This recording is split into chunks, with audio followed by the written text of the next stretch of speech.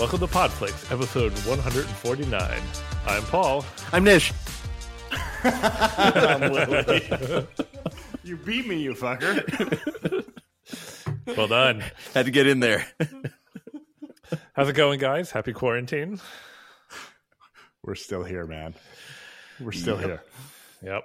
Still here, stuck with nothing to do but watch various things on various streaming services, right? Or not. Or not, whatever does it for you. That's right. But we did watch something. This week, a little bit later, we're going to be talking about the Amazon... I was going to say original. I don't know if it counts as an original. Amazon distributed. They call it an Amazon original, but I agree. It's like they distributed it, right? They didn't finance it or anything. Yeah. Right. The Amazon purchased after the fact movie, The Vast of Night. Look, if there's anything Amazon is good at, it's distributing shit, right? This is true. And mistreating employees.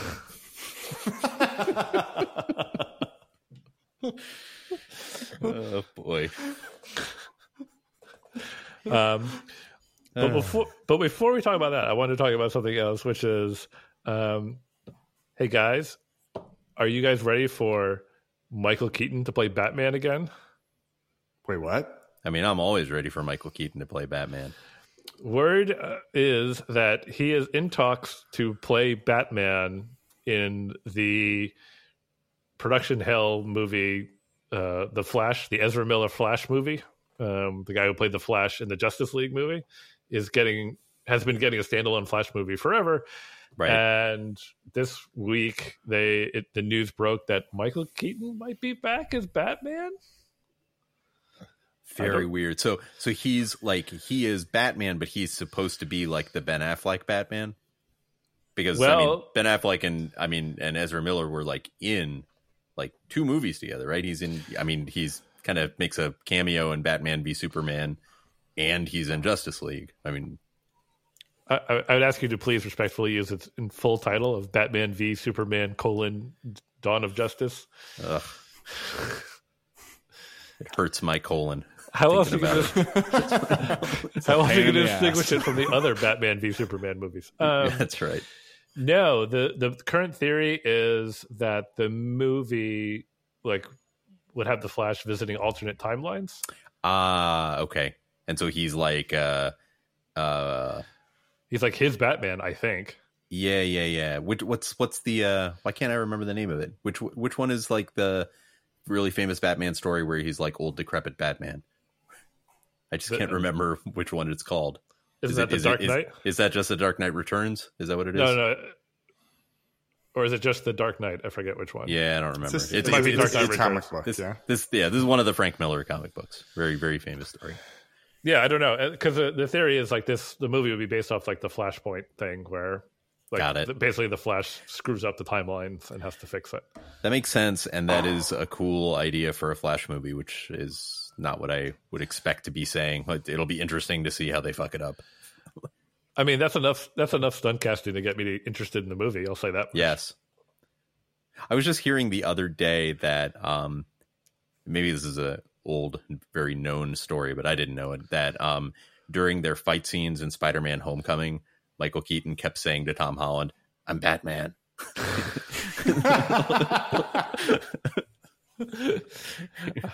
I don't know if that's true or not, but I love the idea of it. I want to believe it. Yeah, absolutely. Well, I mean, everything old is new again. So if we're gonna get Michael Keaton as Batman, why not get another Bill and Ted movie on top of it too? Did you guys see the trailer for the new Face the Music Bill and Ted movie? Yes, totally, absolutely. Oh, yeah. I was hoping Nish would say bogus. And thoughts? What do you guys think? I'm fucking in, man. I did not like Bill and Ted's Bogus Journey, for the record. But at this point, yeah, man. I love the movie.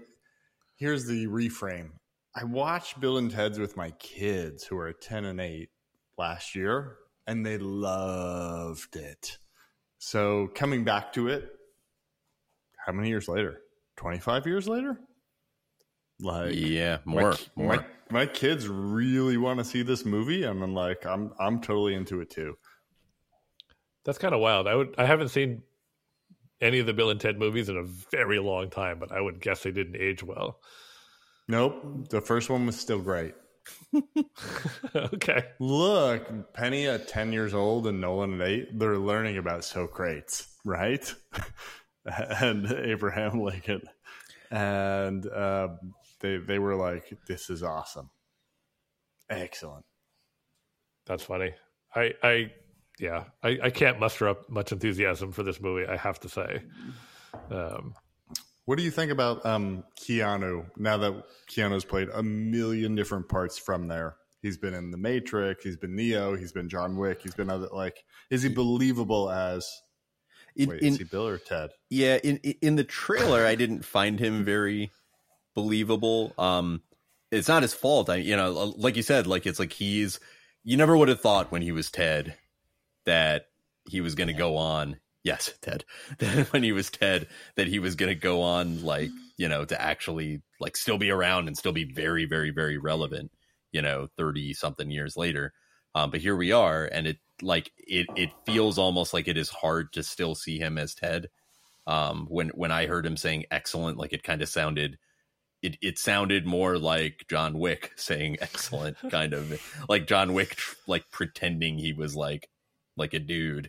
It was like, I mean, maybe Ted smoked a lot of cigarettes over the years. Fair enough. That is possible. I mean, he's a little weathered. He's a little older. Yeah. It's not excellent. It's excellent. Yeah. Yeah. And, I mean, Bill's a lot older too, but it's like, we haven't had 80 movies we've seen him in between to, like, there's no frame of reference. He's still just Bill, I don't know Alex Winter from anything else except Lost Boys, right? He was in Lost Boys. I think it was before Bill and Ted's. Yeah, I think you're right. But that's the only other movie I can think of him in, is one of the vampires in Lost Boys. And speaking of Lost Boys, Joel Schumacher passed away very recently. He was the director of Lost Boys, but I always think of him first and foremost as the director of the two wretched Batman movies. Yeah, I was going to say Batman Forever and Batman and Robin. And Joel Schumacher did a lot of stuff. There are a lot of movies that he is either directed or produced or whatever, and some of them are movies that we actually like, but it's funny, I always forget that Batman Forever did really, really well. Like, it was very, very successful, which explains why they made Batman and Robin in the first place. I went to Batman Forever. Did I go with either of you guys? I went entirely with possibly. Yeah, because I definitely know I went to this movie with our friend Dave. Because I remember very clearly us making fun of the movie in the theater while it was going on, but I couldn't believe how bad it was while we were watching it. Joel Schumacher. But which is the one with Arnold? That's Batman and Robin. Yeah, that was Batman and Robin. Yeah. I feel like that one's a little underrated, to be honest with you. Sorry, I mean, everyone thinks it's a piece of shit, so I guess it could be underrated. I don't think it's quite a piece of shit, as long as you can understand. Maybe the movie's a piece of shit, but you should very honestly appreciate Arnold Schwarzenegger in this movie. I kind of do appreciate Arnold. I mean, if there's one reason I would watch that movie, it's Arnold Schwarzenegger and his horrible freeze puns throughout the movie. Nice to meet you. To see you.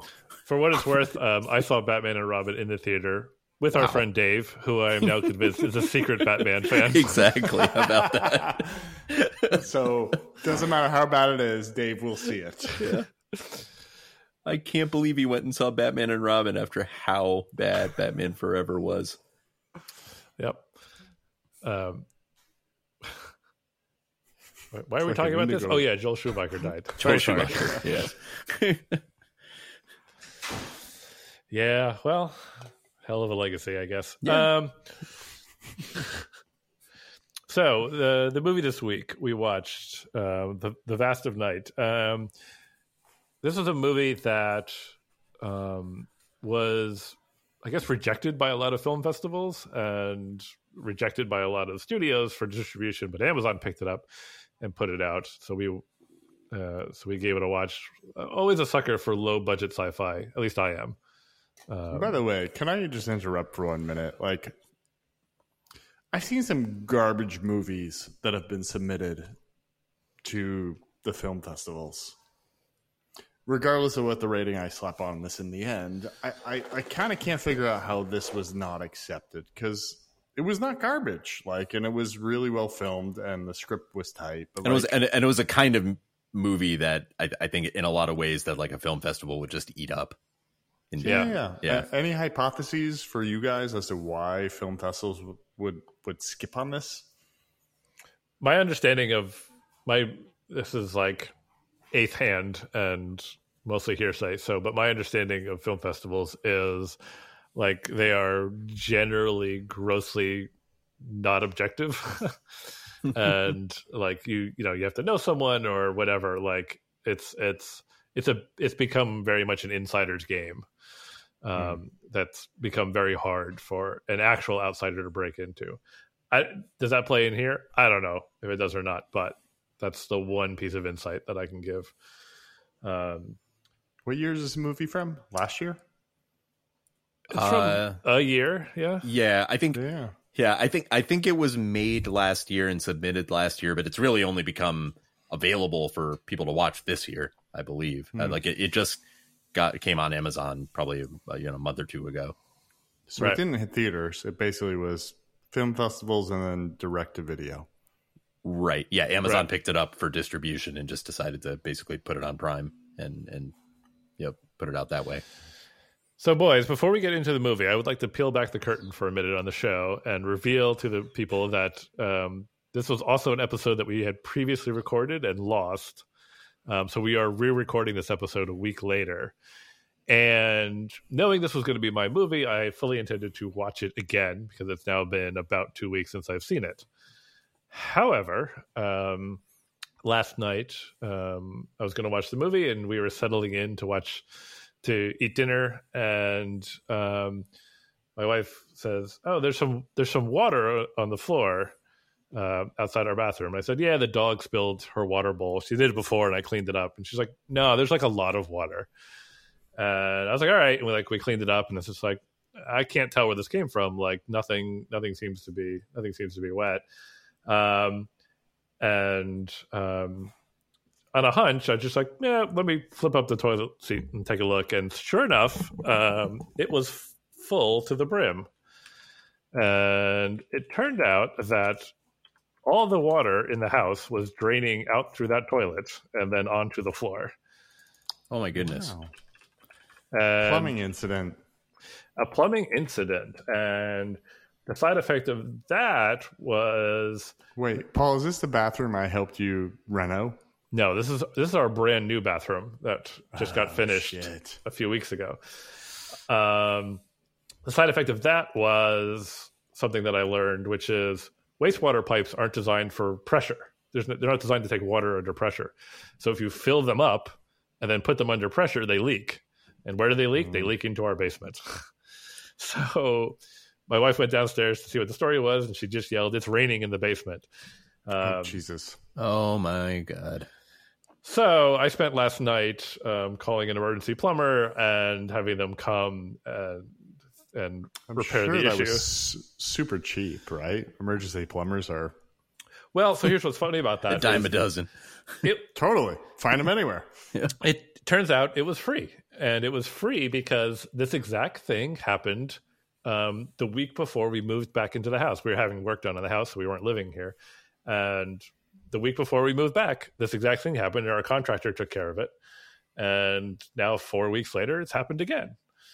Jeez. So we're the details are not very interesting as to why, but some plumbing was done incorrectly. It needs to be fixed. And I now have a 4-week timer before the bathroom downstairs starts flooding again.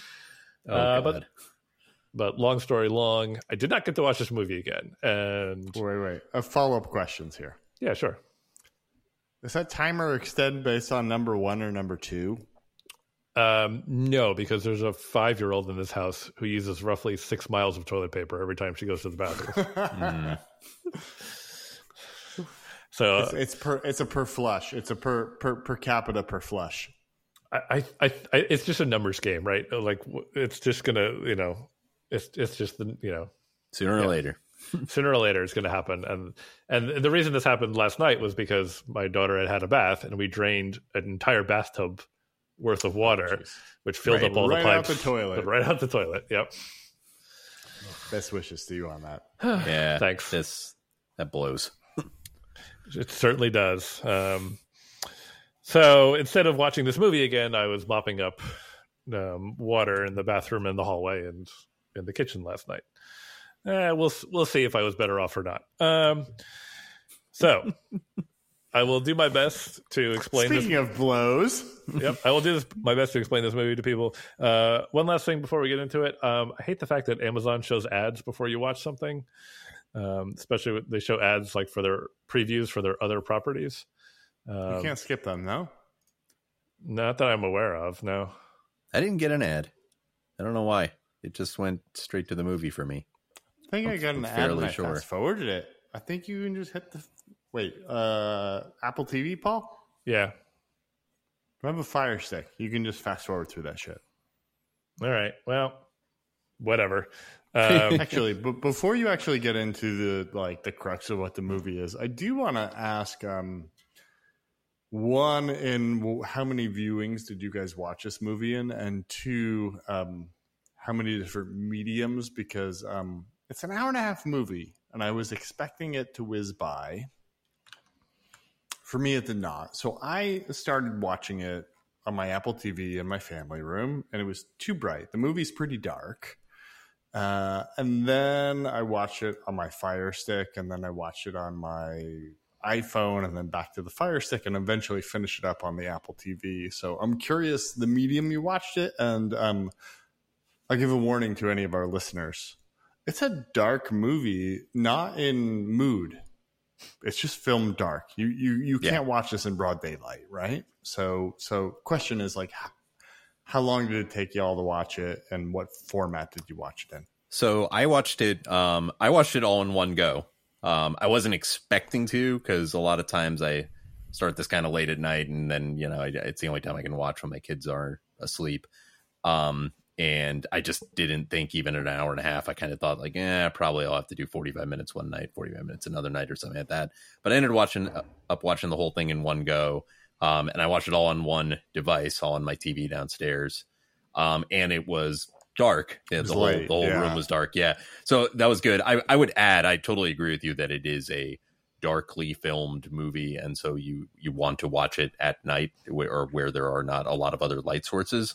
And the other thing I would say with that is that the film really is trying to set a not scary, but eerie mood, as we'll get into. Mm-hmm. And I think that's helped, if you watch it sort of, in the dark. This isn't the kind of movie you want to watch no one's on the subway nowadays, but if you were, this isn't the kind of movie that you want to watch on the subway, just on your phone. It doesn't work well that way.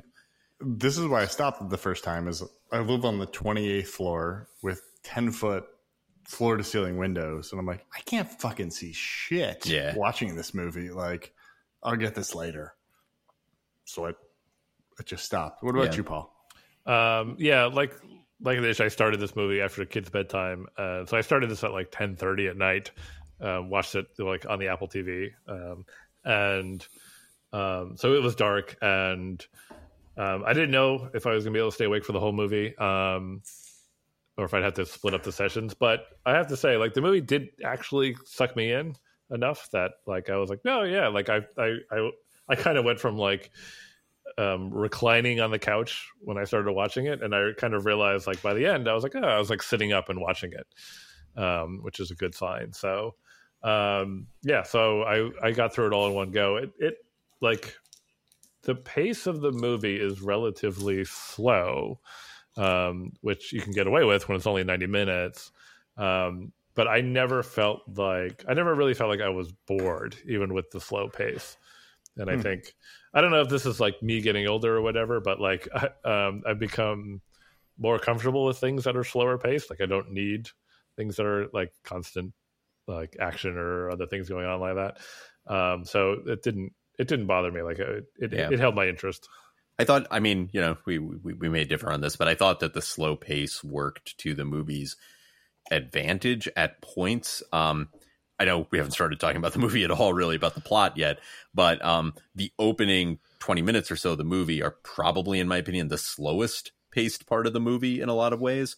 But I felt like it held my attention pretty well just because, all I knew about the movie is like, well, it's a sci-fi movie and it's like, it got pretty good reviews and, it's supposed to be, something happens. So I was kind of the whole time, like, even though that part was slow, it was filmed in such a way that you could kind of see something happening, and I was waiting for something to happen. I felt like it was almost generating its own tension from me, just being like, come on, like what's going to happen now? And, we'll sort of get to what actually happens. I would love to comment on the first 20 minutes, but why don't I let Paul break it. Set the scene on the break down the opening.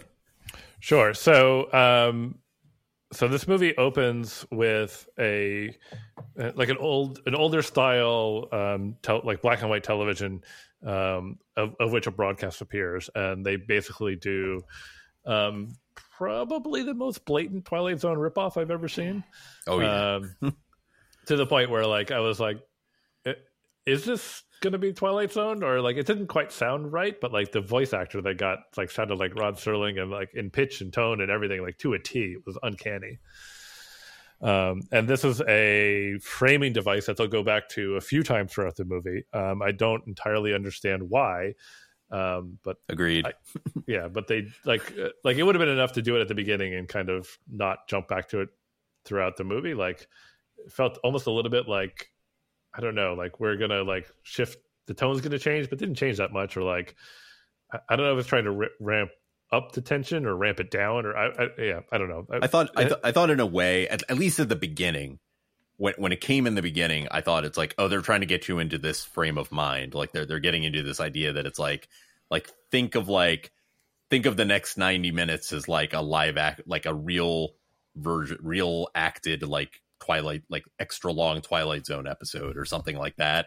But then, like you said, they went back to it every once in a while, and that makes less sense to me. I think it was actually like a heavy-handed, like, hey, dummies, this is sci-fi. like really overly heavy-handed, which was unnecessary. Yeah. Could be. Yeah, could be. Yeah. So, anyway. And then we cut to a town in New Mexico, and it is sometime in the late 50s, correct? Yes. Yeah, they never say exactly when it is, but there's some signifiers that, late 50s is what it sounds like. They talk about Sputnik. They talk about some things that had happened. Right, Sputnik's the big one. Sputnik was 1957, so you figure it's after that. Right. So we are following our main character, who I, in my notes, call Radio Guy, because he's a DJ at a radio station. If I remember correctly, I think his actual name is Everett.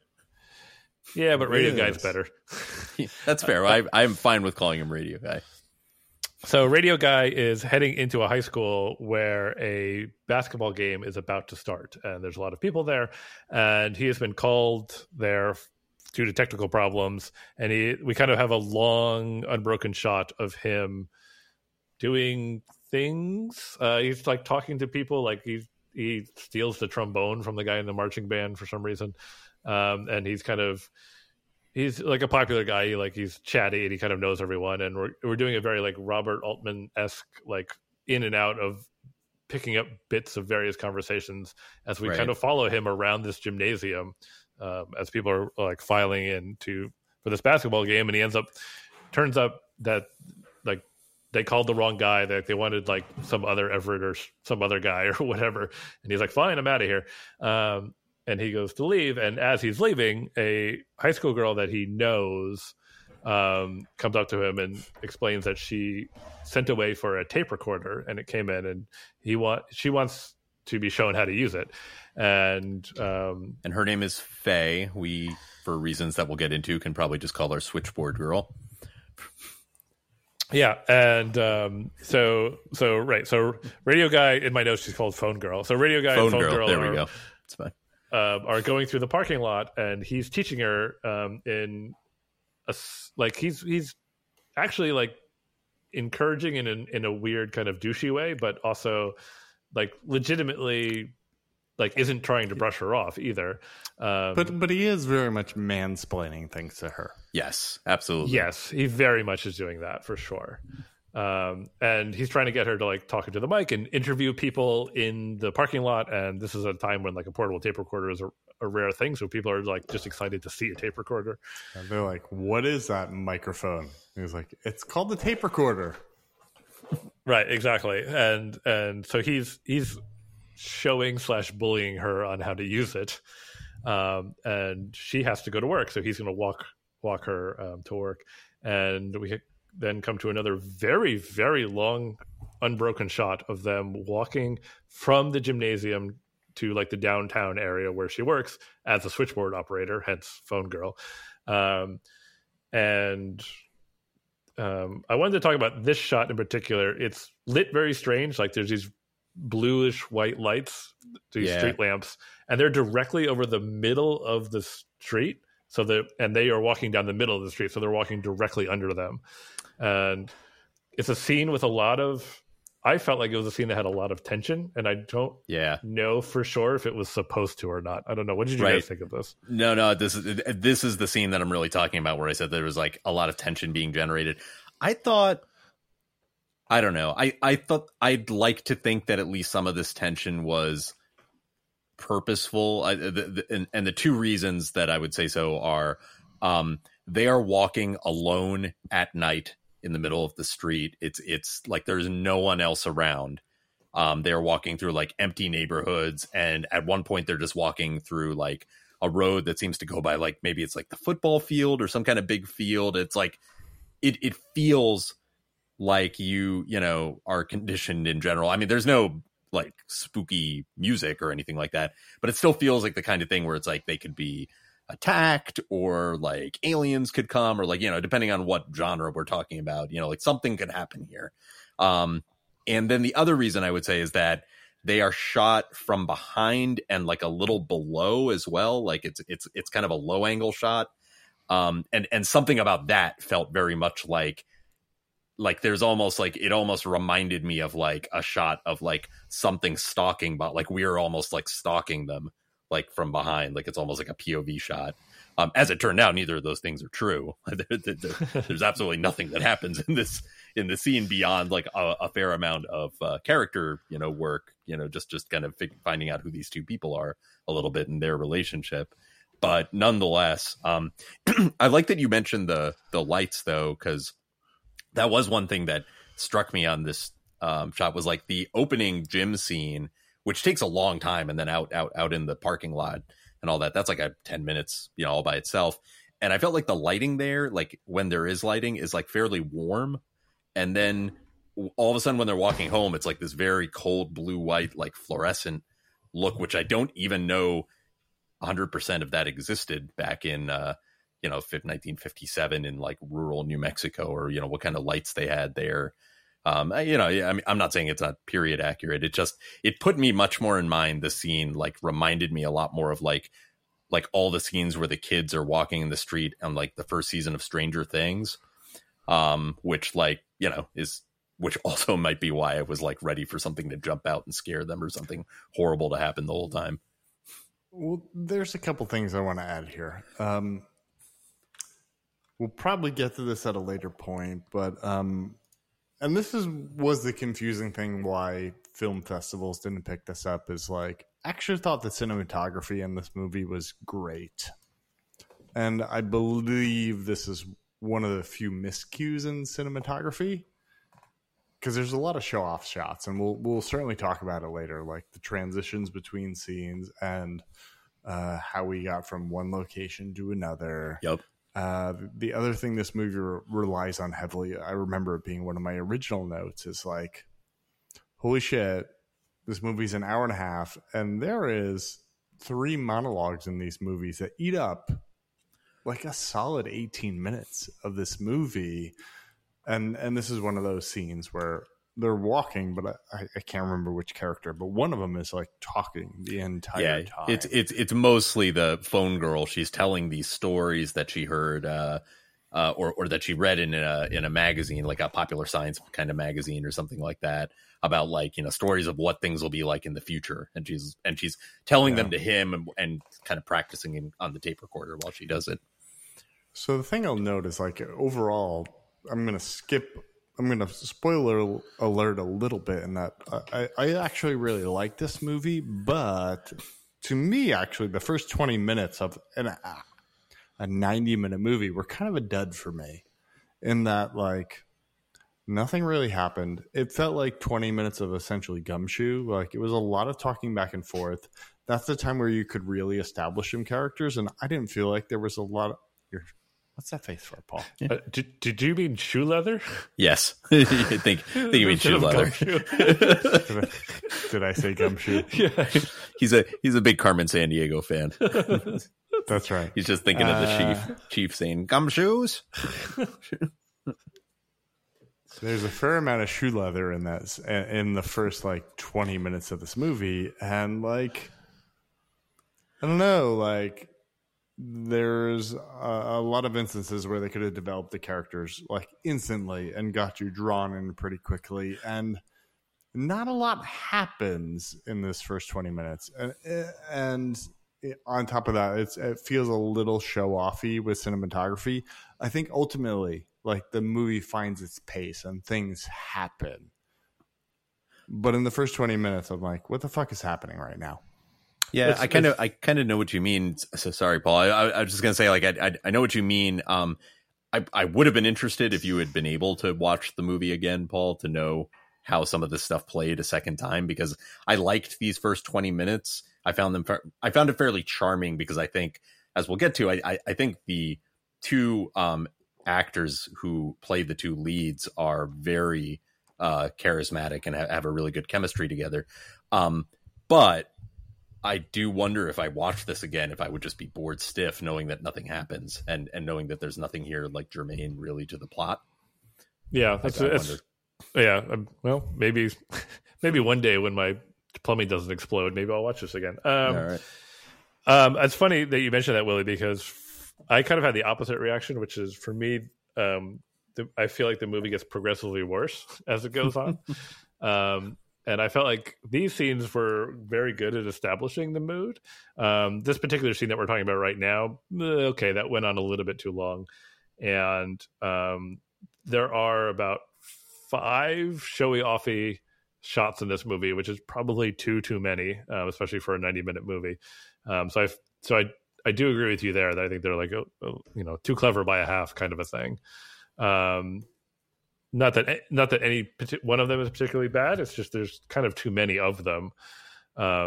Is kind of what I think. But we're about to get to one of those show-offy shots, which doubles, in my opinion, is maybe my favorite part of the movie. Yeah, so Radio Guy gets Phone Girl to her office, and she relieves the previous person working the switchboard. And while that's happening, we have our second, old-timey TV Twilight Zone kind of thing. It goes back to like the old 4x3 framing device, black and white, like static kind of thing, for a few moments, which again, for reasons we don't entirely follow. And then we come out of that, and she is taken over the switchboard, and we have what I think is the best scene in the movie, which is me too. She then has a 9.5-minute unbroken shot where she is running the switchboard, which is a great prop and a great piece of kit, as they say. Like, I love the plugs and the switches, and she's working it like she knows exactly what she's doing. Like, she clearly practiced a lot, and it's really cool. But she's working the switchboard, answering phone calls. She dials into Radio Guy's show, and there's like a weird sound that comes through, and the show gets interrupted. And then she starts getting weird calls, and she's calling people, and you can hear both sides of the conversation, but this is a long unbroken shot of her. And she's, patching stuff around. She's calling Radio Guy to find out what happened, and he doesn't know, and she's patching in the sound to him and all this stuff. And she's also calling people that she knows that are home around the town. Like, you get the sense that kind of everyone in town's at this basketball game. But she's my favorite scene in the movie, by the way. Yeah. That sounds like for all three of us. I think it's our favorite. And for me, like, there's probably a personal connection. Like my Grammy, my grandma she was an operator when my dad was a kid. My dad has all these like fucking amazing stories of when something would happen. Like, you know, this is the 50s in New Jersey. And like, so mom would go to work, dad would go to work, and they would leave their, like, imagine leaving your 8-year-old kid at home. Like, I'll see you at 5 o'clock, you know? And when they needed something, in order to get a hold of mom, my dad would just dial 0, you know? And at times they'd be like, Mom? And the operator would be like, no, this isn't Betty. Call back. They'd hang up. But they do that thing that this radio operator would do, which was like, if you wanted to talk to somebody across town, they would have to like essentially plug you in from, okay, the Williams want to talk to the Menons or whatever. And they would just like connect the cable manually from one call to another. And I've heard so many stories about this. I loved watching kind of the real world in action moments of somebody operating that patch panel in real time. I thought it was both like super cool and like super charming at the same time. I thought it was very cool. The other thing I really like about this scene is you know, something weird is obviously going on. There is this this is really where the plot kicks in. It kicks in fairly slowly because, as we said, this is a movie that moves very deliberately. But you know, she hears the weird sound over the radio, and then, like you said, Paul, they start getting some weird calls. And I liked the idea of exploring something weird happening like this, but it's like completely from this limited perspective of just like, well, here's what the switchboard operator like heard like at that point. Like, we don't find out like any of these other people. There's clearly some weird stuff going on from the little snippets of information she gets, but we don't like ever go over to any of those people or anything like that. Like, the story really stays through the whole movie with, you know, phone girl and radio guy, and that's it. And like everything we know through their eyes, basically. And I really liked that idea. Right. So she's getting calls about weird lights in the sky. And I guess I don't think she's patching them anywhere. I think people are just calling to tell her, basically, and it's just like, you should tell someone, kind of a thing. And then she tries to call the police, or she calls the police station, and the dispatcher or whoever it is that's there basically says that it's like, yeah, all the policemen are out right now, and some of them are out because for these other calls, basically. Right, and she calls some people in town that she knows, including like the person who's babysitting her little sister. And I have to be honest, like, I have trouble following what's going on because they don't really establish who these people are or kind of what's going on. They're just going to call. So like, you know, Betty, can you do this for me or whatever? Oh, get Jane. Okay, I'll talk to Jane. And it's just like, okay, it seems very realistic, but I also don't know what's going on right now. But she eventually patches the sound through to radio guy who then plays the sound over the radio and basically asks the listening audience, if anybody knows anything about this, please call in. And they put this out, and as they're playing the sound, we get another very showy shot of what appears to be a long, unbroken Steadicam shot of the camera leaving the switchboard, going through the town, goes to the high school, tracks around the gym a few times while the game is going on, again, all unbroken, goes up through the stands, out the window, back through the back of the gym, and heads over to the small radio station booth where radio guy is working. Super impressive. It looks like a Steadicam shot that was sped up quite a bit.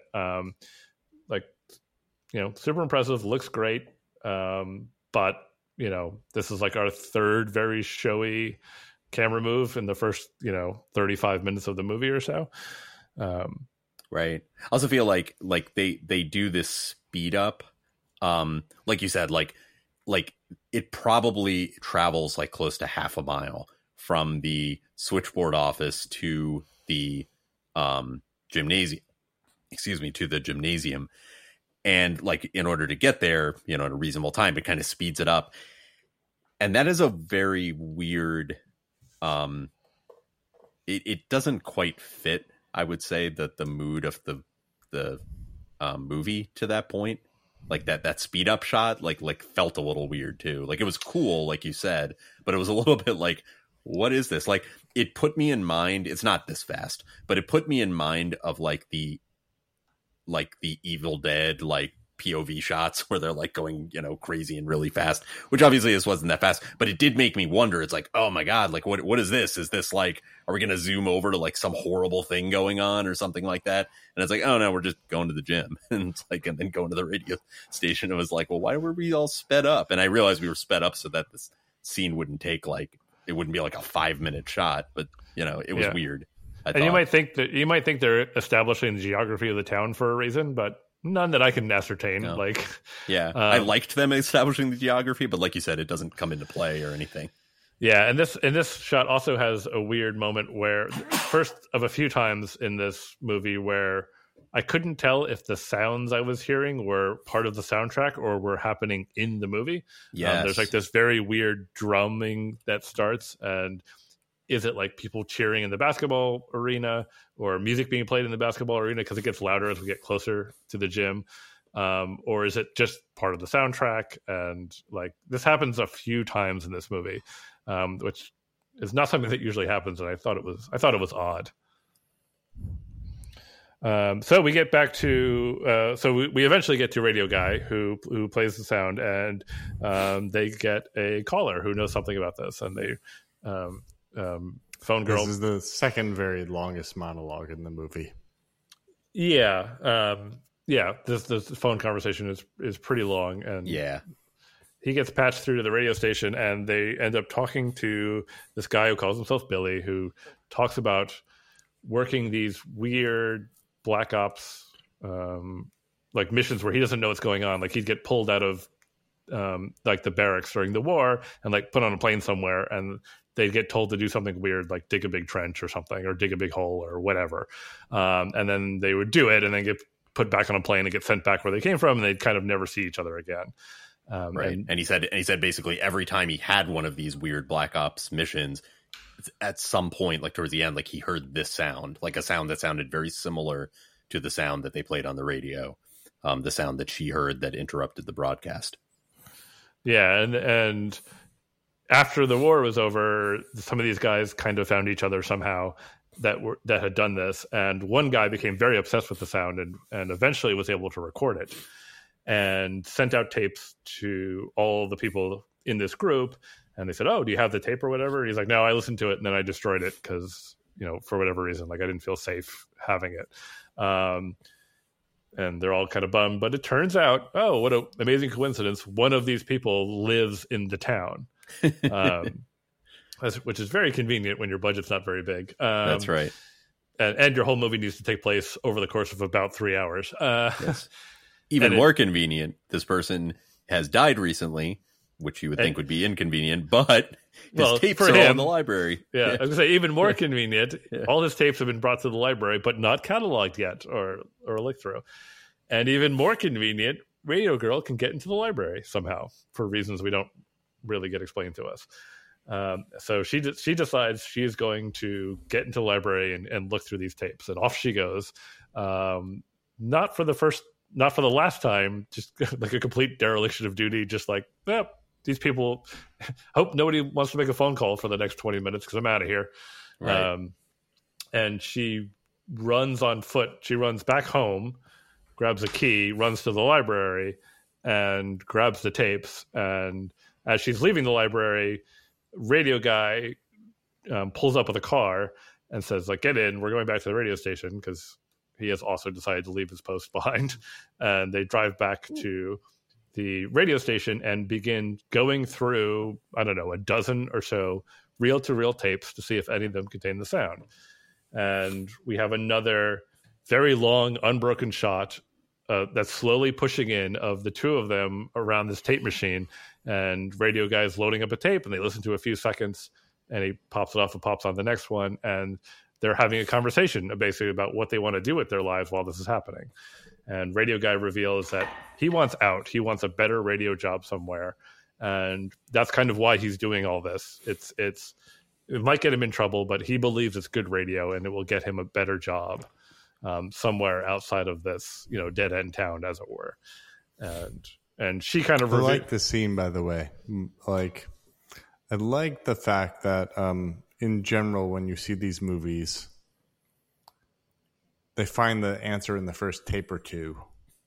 And this was like, it was a long scene to get to the answer they were looking for. And there was a lot of back and forth. And this is actually where the character development happened for me. Like, you could have done it in the beginning in that first 20 minutes. And I feel like nothing really happened in the first 20 minutes. But the character development really happened in the advancement of the plot in this moment.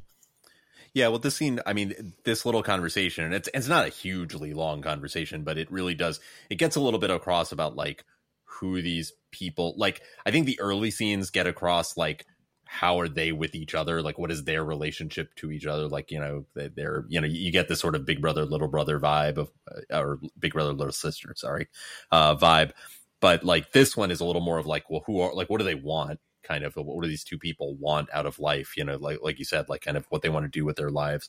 And I do feel like, to the extent that I thought of this movie after watching it, that this scene like became somewhat poignant in light of, you know, basically what happens eventually with them, you know, them talking about like, I want to get out of this town and like do, you know, be like a big radio person, or like I want to go to college but I don't have the money, and like talking about, you know, all these things. So yeah, I like the scene too, Willie.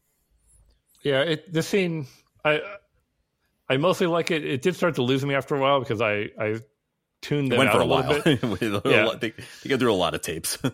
Yeah, well, that's what made me tune out a little bit. Is like after a while, I was just like, oh man, like I get it that you don't want to find it on the first tape, but like you could find it on the 6th. Like we don't need to go all the way to like, you know, the 9th or 12th or whatever it is before. I did start to wonder if they were actually not going to find it. Like if it was actually going to be like, oh, it's not there. Like they can't find this tape.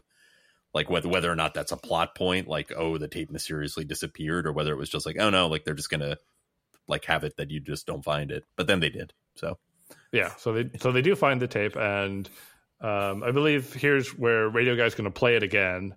Yes. And he sends Phone Girl back to the switchboard in case somebody else calls in, and he. I think actually maybe I'm wrong. I think they're both together. He plays it for a couple of seconds, and then like the lights completely go out. Like basically the power goes out in the entire radio station. It's somewhat spooky. You don't really know if it has anything, but you know, the idea there is it's a little bit like, oh, did playing these weird sound make the power go out or something like that. Every other place seems to have power when they go outside. Like no other place has lost power, just the radio station. Right, and that conveniently frees up Radio Guy to no longer be stuck at the radio station anymore. Yes. And then we're back at the switchboard, and Radio Guy and Phone Girl meet up with another couple that saw something weird, and it was kind of unclear to me whether they knew each other or were just meeting each other, but it sounds like they didn't know each other. Yeah, I got the sense they were just some random couple who had been like driving the roads of New Mexico and like had seen something weird and ended up in this town kind of chasing it. Yeah, but they also make a plan that like, all right, we're gonna go check something out and you guys do whatever, and like we'll meet up later. And it's just like, you don't know these people, like that's weird. Okay, but whatever. That's the way it worked back then, man. I'll meet you at the phone booth at 5:30. I guess so. People showed up back fucking then. So while the other couple is off having an adventure that I guess we'll see in the spinoff movie, our main character is back at the switchboard, and they get a phone call from a woman who lives in town who is basically like, I have something to say about what's going on, but you have to come to my house. And I'm a creepy old lady, which means I'm not going to come to the door. I'll tell you where the key is hidden, but you can come in and like, I'll tell my story. And like an idiot, they're like, yep, that seems fine. Like we will definitely drive to your house and just walk in. But they do. And they go in, and this older woman is sitting in her chair and she is chanting something as they walk in. And she doesn't really explain it. Yeah. And it's not in any language you've ever heard. It's not English, and it's certainly not any other language either. Yeah. And they come in and they basically talk to this woman, and she reveals that she had an encounter with the sound, you know, a long time ago when she was young. and then later got pregnant and gave birth out of wedlock to a son who then began chanting this thing that she had been chanting when they walked in, kind of at weird times or whatever, and would kind of like zone out and do it. And that was just Can I repoint you for 1 minute? Yeah. In that we learned this literally a 6-minute monologue. Oh yeah, this is not a long, like gradual. We figure this out. Like, yeah, it is. Homegirl talks for 6 minutes. It is kind of funny that she starts by like he starts by being like, you know, there's a lot going on. Like we may not have a lot of time to talk to you. Like we may have to head out. And she's like, I understand. I'll try to be quick. And then it's like, let me tell you about my life. And it's like, it goes, I mean, everything she says has some like meaning in the story, but like it does go on for quite a while. Yeah. Well, in her defense, it is an incredibly dense 6 minutes of talking. Like yes, she does get across a lot of information. Yeah. I'll say this much. This is actually, and I think Nish and I disagree on this, but this is the point of the movie where I check out. I have a tough time listening to anybody. Maybe it's present political climate. Maybe it's just where I'm at in life. I can't hold my attention to one person speaking at me for 6 minutes, 10 minutes, like at a time, and like multiple times during this monologue, I'm like, oh, there's probably important shit in there. I can't pay attention this long. Yeah, I feel like that's fair. I think I'm the only one of us who like kind of liked the scene, but I very much get your criticism, Willie, and we'll get to yours in a second, Paul. I feel like the way that I felt about it was I found the substance of her story interesting. It kind of, I don't know how much sense it makes or anything like that, but that's kind of why I found it interesting. It was like, it was one of those like spooky kind of stories that like, that you just hear related to like ghosts or aliens or that kind of thing. And like it had a couple like weird details that I hadn't really heard in these types of stories anymore, but it reminded me of, I don't remember who had it, but like when I was in 6th grade, I think, and I would take the bus to school and all that kind of thing. This is when Willie and I met in 6th grade. But there was somebody on the bus who had like those Mysteries of the Unknown, like Time Life books, like, you know, the read the book, like those books. It's probably Dave.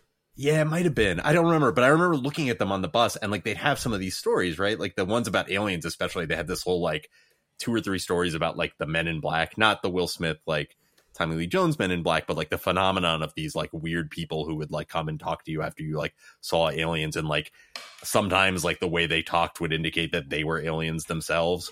Like, it's like they always looked very weird and strange. I remember clearly, this is like 35 years later, I remember so clearly like one detail of that story, this Men in Black story, where it's like at the end, the person like cryptically said to the like the Men in Black guy cryptically said to the woman who had like seen in like a UFO or something, like he said like, I must leave now, energy running low, and like left. And it was like that kind of thing, like that kind of detail is like just a wonderfully creepy detail to me, where it's like, ugh, like that stayed with me like forever since reading that. And her story, which is basically like the crux of it, is that there is this weird sound and this chanting that she heard when she was a kid, the same chanting that she, you know, that you hear when they first get in there. And then she heard her infant son make the same chant. Like the first words he ever spoke were this same weird chant. And then he would say it every once in a while as he was growing up. And that seemed very creepy to me. I liked that detail. I thought that was very cool. It was creepy, but it felt like an explanation from a different movie. Yeah, like, I do get that. I definitely get that.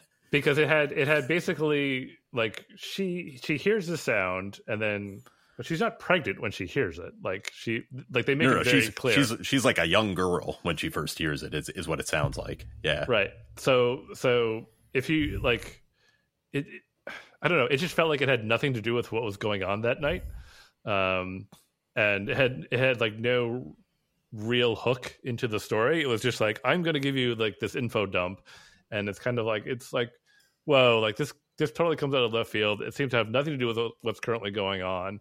and it just felt like it just, I don't know, it felt like somebody wrote a monologue and then like used it later, like, oh, if we just say she heard the sound when she was younger, we can use this monologue in this movie, kind of a thing. And that's what kind of made it lose it for me. It was just like, wait, this I don't feel like I'm watching, this feels incongruous with what we've seen so far.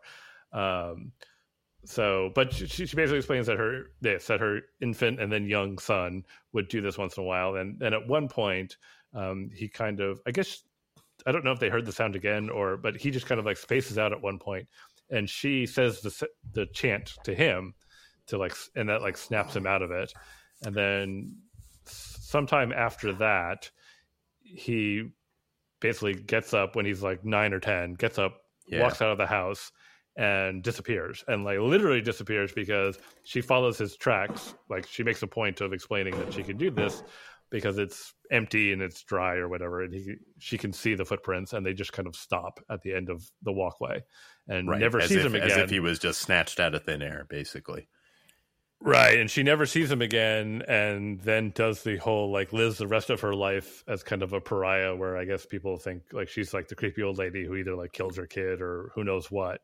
Right, because no one believes her story, obviously. Right. Whoever she did tell that story to, which she said she didn't really tell too many people, because she's, smart enough to know that most people wouldn't have believed it. But... Right, exactly. But then so she gets all this out and wants to give them, they're like, okay, you're kind of crazy, we're gonna leave, and she wants to give them the paper that she was writing on when they first came in, and they're just like, no, we don't want that, which I guess had the chant on it. I'm not really sure.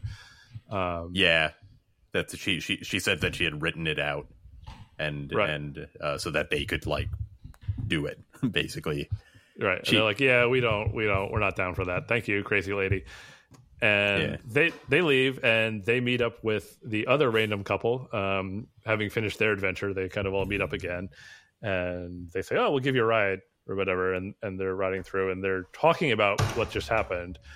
Right, because the other couple is like, so like, remember, they had made that plan, so they were like, oh, so you talked to this old lady, like, did she know anything, like what happened? Yeah, and they're like, oh, there's something about weird chanting or whatever. Oh, I think I have it on tape. And he goes back and finds it on the tape and plays it, and when he plays it, the new couple completely space out while they're playing it. Very very similar to the way she said, the old woman said that her young son used to space out, or like spaced out the one time that she did the chant. Right. And so the car's going all over the place because the driver's now not paying attention, and they're freaking out trying to stop the tape or whatever. I don't know why our main characters aren't affected, but for plot reasons they're not. And they stop the tape, and the other couple's kind of like, oh, what happened? And our character's like, we're out of here. They hop out of the car and kind of run into the woods, and they run and they find a clearing, and they kind of start, the one important plot point that I missed is at some point in this, we missed this last time too. I know. Phone Girl realized somehow, I don't really know how, that I think what happened was that way back in the switchboard scene, she had been on the phone with the babysitter who was babysitting her daughter, and they got cut off. Sister, and so she called like the neighboring person and said, like, can you go check? Like, I was talking to her and she got cut off. Can you just check on her to see if everything's okay? But then she never got a call back because she left, and she went to the radio guy, and they were all over the place. She was like never back at the switchboard. And I think all of a sudden she remembers, and she was like, oh, holy shit. Like the babysitter and my sister, like, I have no idea if they're okay or not. And so like, I think that's why she runs over there all of a sudden. Yeah, and she finds your young sister in her crib, like kind of crying, and she grabs her, this like extremely old looking toddler. So she's got her sister with her now for the rest of the movie. And so the three of them, run into the woods after they hop out of this car, and they kind of run, they need to stop, they're out of breath, and looking around, they realize the trees are burned, and they have char on them, and they look up, and there's an oval that's been burned through the trees leading right to where they are. It looks like something from the sky kind of I don't know, cut a hole through the woods, as it were. That freaks them the hell out, and they're off and running again. And as they're running, they get to a much bigger clearing. And when they get to a bigger clearing, they find that there is basically a spaceship flying above them. And they see a spaceship off in the distance, and then one comes from behind them overhead. And we see them running, and they're running, and they stop, and it gets really windy, and radio guy puts his arms around Phone Girl and Phone Girl's sister, and they're kind of just like closing their eyes and hoping this all goes away. And we cut to they are gone, and there's just the tape player sitting in the field, and they're not there. And at that point, the basketball game is over. It's implied that these visitors come when the town's kind of empty. So the basketball game is over, and people are streaming out. I guess to find out that these people are gone, and I guess the babysitter's gone too. I don't really know what happened there, or maybe she's just a bad babysitter. And that's the end of the movie. So yeah, so the and it's weird because like based on my description, it sounds perfectly normal, but basically like the last 10 minutes have like 20 or 30% of the plot like packed into it. As moody and slow as the beginning was, the end is like gets incredibly fast paced, and a lot happens. I'm sure I probably even missed some things, but that's the movie. Any overall thoughts on what we watched? Yeah, I mean, I would say that my like one thing about this movie I would say is that it is for most of its running time, I thought it was very unique. I mean, it looked and sounded like not many other movies I've ever seen. Like it, and it went about like it's a fairly well-worn story. Like it's basically, as you said, it's like aliens visiting us in the 1950s in New Mexico. It's like, okay, like, we've heard that story a lot. But I think the way it goes about delivering that story for most of the running time is quite quite unique. I liked this movie overall. I'm not getting to like a final judgment or anything yet, but one thing I will say, and I think you guys felt this even more than I did, is that I did feel like the ending was maybe a little bit of a letdown compared to the rest of the movie. Like it felt, I don't need a movie like to like, I'm fine that it was somewhat definitive, but I do feel like it still, like the way it did the end was a little bit like, okay. It felt like it wrapped everything up a little too neatly in a way, and it shows like it really shows that flying saucer, and it's a low budget movie, so the flying saucer, like, it doesn't look bad, but it's I don't think they needed to spend so much time showing it. Yeah, I think I in particular didn't like the definitiveness of the ending, and I think because most of the movie was not, it was kind of skirting that line of like, well, something weird could be happening, or it could be nothing, and these people could have like have their imaginations running away from them. And I thought throughout the movie that's we were going to leave it. Like, we were going to leave it kind of unresolved. Did something actually happen? Maybe, maybe not. Like, speaking of the Twilight Zone, it's like a lot like the, what is it? The Monsters Are Due on Maple Street, the really famous episode where the lights go off and on and everyone thinks aliens are invading. Right. I thought it was going to be more like that. And it's totally not. Like, they kind of tell you what happened, which was a bit of a letdown. And the other thing that really rubbed me the wrong way is like, her going to pick up her sister and carrying her sister with her the rest of the time, and her sister gets abducted with the two of them, and that to me felt completely pointless. Like, I don't know why that part of the movie is in there.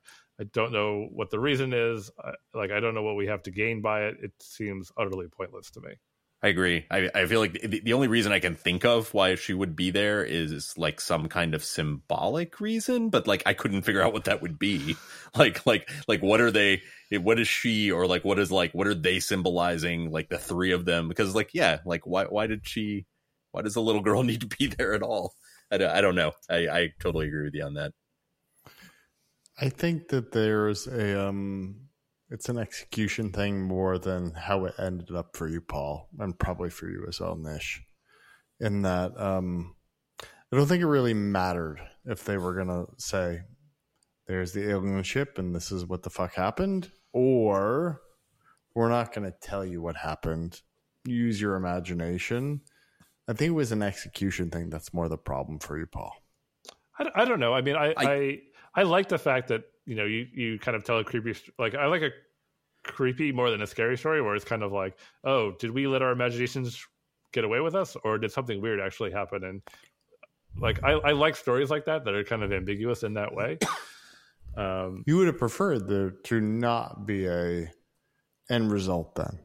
I would have preferred to, yes, I think I would have preferred to not know, were there actually aliens? Like, was, Billy and this old lady, like, were they talking, like, were they talking about something that was actually related, or, was this old lady just kind of like dealing with her trauma? Like, it's like the kind of, it felt like it was leading me down the path of like, this is going to be one of those movies where at the end, like, depending on which way you look at it, you could see either thing being true. And then I felt like the last 45 seconds of the movie took a hard left turn. Like, nope, here's where we're going this way instead. Right. I guess for me, I always thought that it was leaning more towards like, now this is a real thing that's happening. I think my bigger thing, Willie, like what you were saying, I think my issue is definitely the execution, in that, like, to really dissect the ending. I was fine with the ending.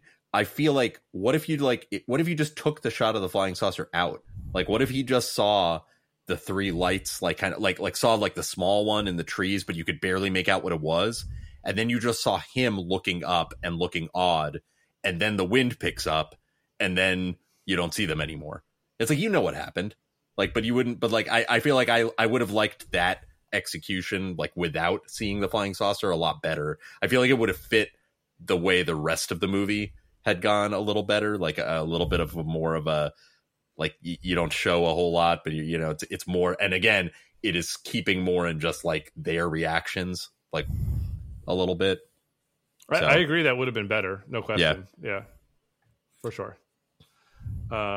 And then the last thing I wanted to talk about, I don't know if you guys had anything else, was, Nish, you touched on this earlier, but I do think the two leads, like, they do a lot of heavy lifting, and they do it really well in this movie. I mean, this really is effectively a two-person movie. Yeah, they're great, I thought. I mean, they have a lot to do, and they're very good, I thought. Yeah, absolutely. I can't recall seeing either one of these two people in anything else, but like, they were good enough that I'd be like, I'd check something out that they were in, because they were working really hard, and they did a really good job. Yeah, it's I think Sierra McCormick and Jake Horowitz, who I've never heard of either of them. I think I looked briefly, and Sierra McCormick seems like she's been in a couple things, but I've never heard of her. And Jake Horowitz, like, really hasn't been in much. He, I thought, was very impressive because, like, his character is, like, in my opinion, a little bit of a hard character to pull off, because he's kind of like a motor mouth, and, like, he's kind of, like, cool and not at the same time. Like, he's this radio guy, so he's not necessarily cool, because it's like, he would have been like an AV guy like we are, and it's like, we're not necessarily cool.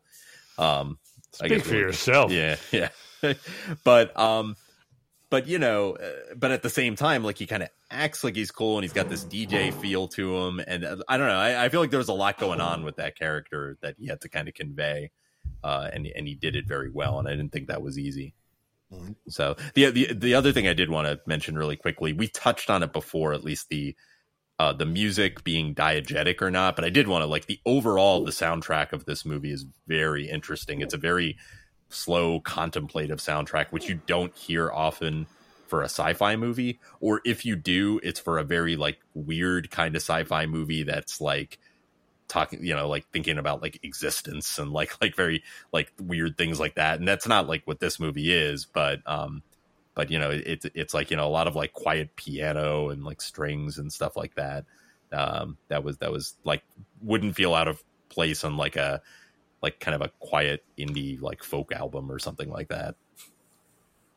Yeah, it's funny that you mentioned that the soundtrack was not very memorable for me. Fair enough. When all is said and done, but That's just me. What do you guys say we slap a big bad rating on this? Let's do it. Willie, why don't you give us your take? I don't think I talked very much during this review, but it's a 3 out of 5 for me. I was pretty close to 3.5. Honestly, don't remember what I said last week.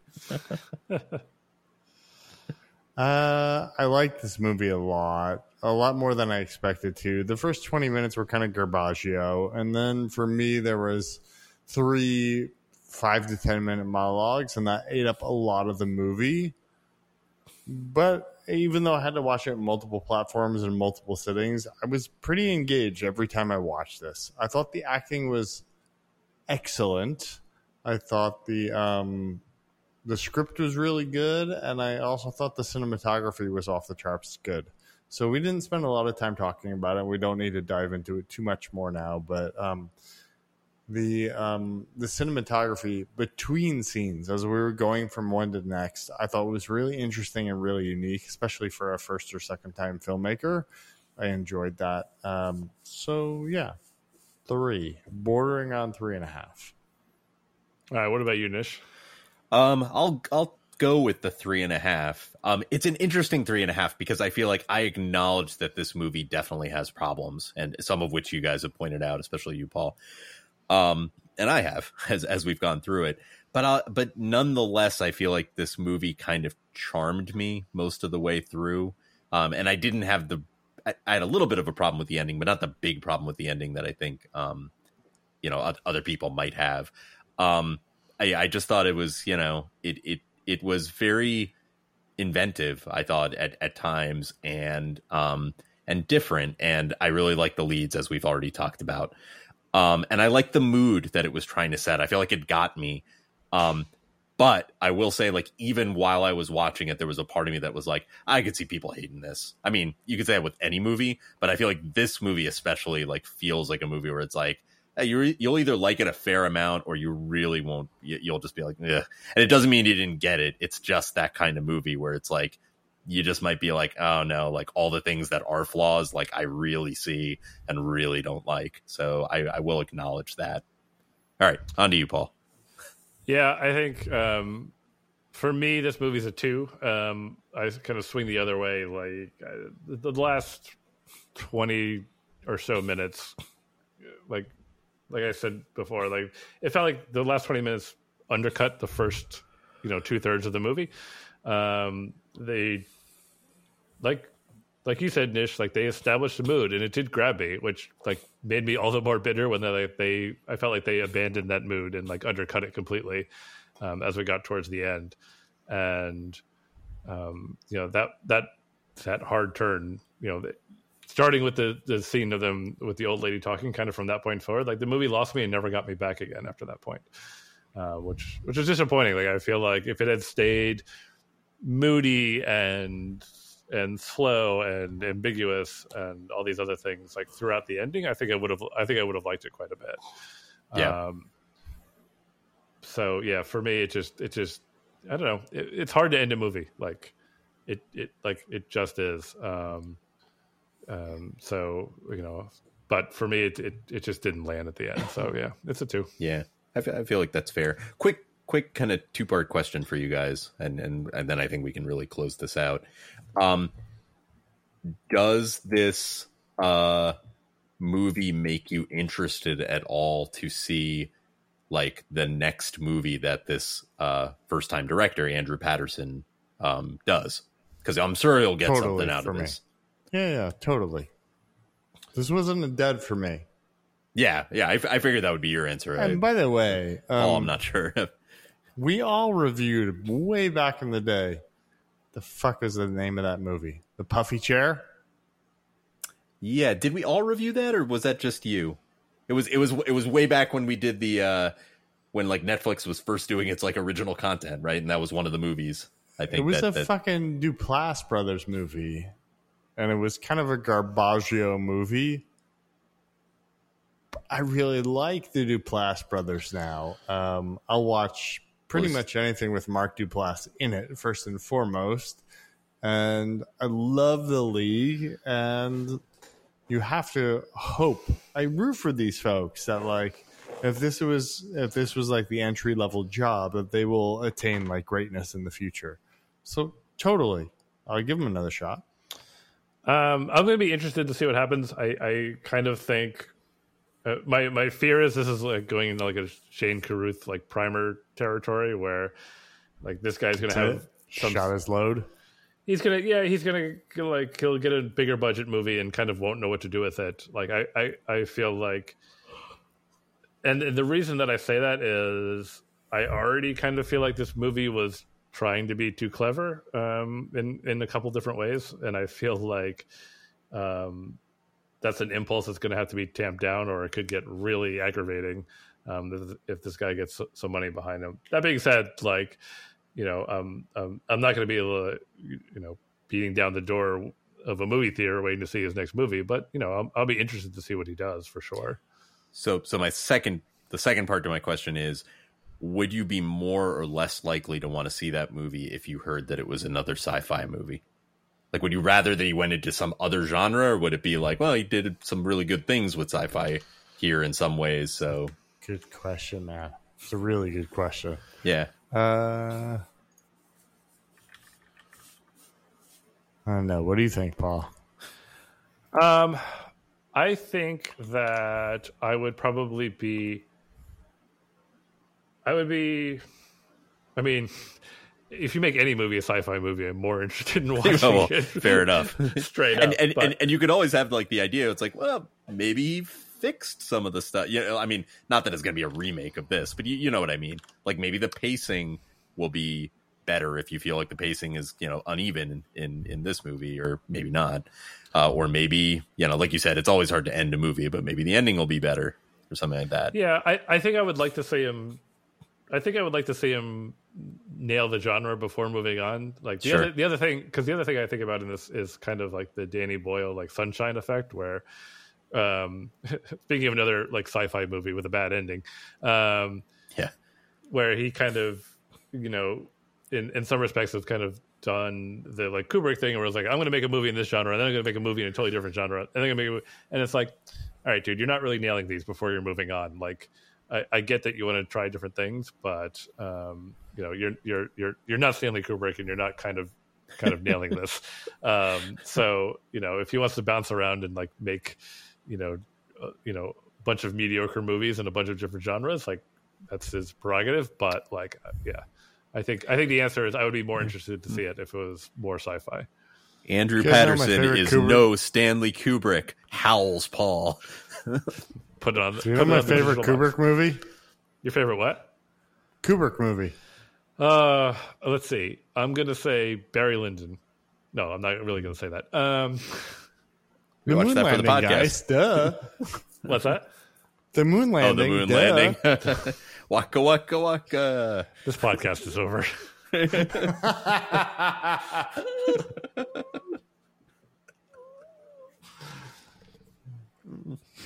No, seriously. Did we tie a bow in that movie? Did we tie a bow in that movie? Yeah, we did. I think we did. Right. We gave all our all our stuff. That is actually Did you want to talk about anything else? Well, we do. We do need to say what we're going to watch.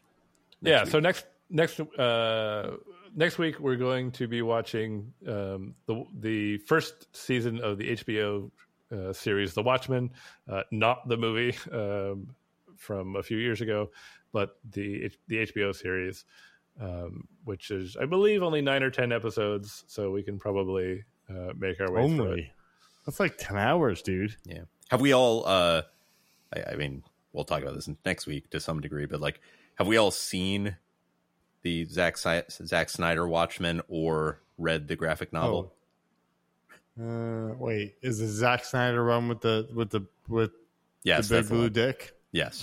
Yeah. I've seen that one. Okay. How could I forget?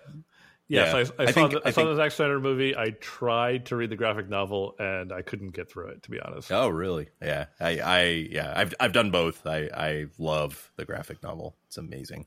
But yeah, no, I was just wondering because my understanding of the the show is that it doesn't really, like, it's its own story, but it helps a little bit to have some familiarity with the story of Watchmen, of the original Watchmen. We'll find out, I guess. Yes, we will. I'm really looking forward to it. Cool. 10 hours of TV for you guys. I know. I don't know how I'm gonna make it, but I mean, how I'm gonna find 10 hours? Have either of you started it yet? Nope. Let me go put it on right now. That's right. Yeah, I was aiming to start it this past weekend, but I went to my parents' place instead. They do not have HBO. No dice. Yeah, I was gonna watch it, and I was looking for something to watch, and I wasn't in the mood to start something that heavy. And I kept hearing like chatter on Twitter that apparently, this is gonna sound crazy, but they're doing the final season of Agents of S.H.I.E.L.D. now, and apparently it's really, really good. And I was like, I gave up on that show a long time ago. I was like, let me go back and check it out. Let me go find where I stopped. And I was thinking like, I probably watched like 3, maybe 4 seasons of this show. And I went back and picked up a couple places like, no, I've never seen this. And I kind of worked my way backwards, and I realized I made it 1 season and 9 episodes into the second season and gave up.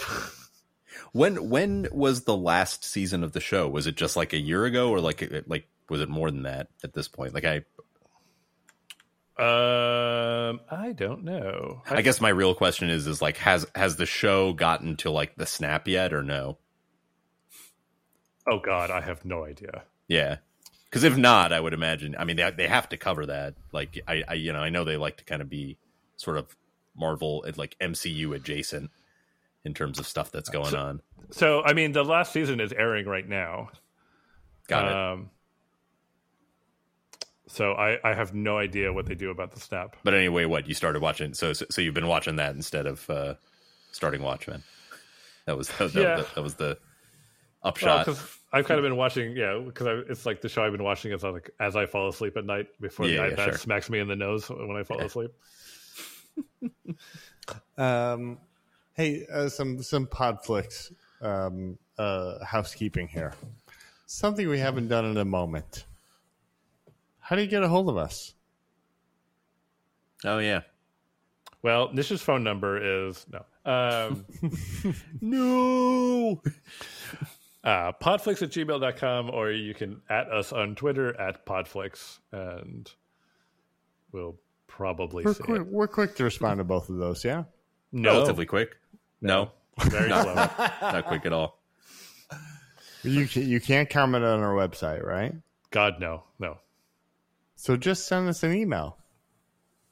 And maybe tweet us, but we probably won't respond to that. Probably not.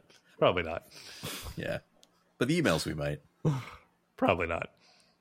Yeah, you're really selling the idea of contacting us here. I'm sorry. We'll read it, and we love feedback. Yes, we do.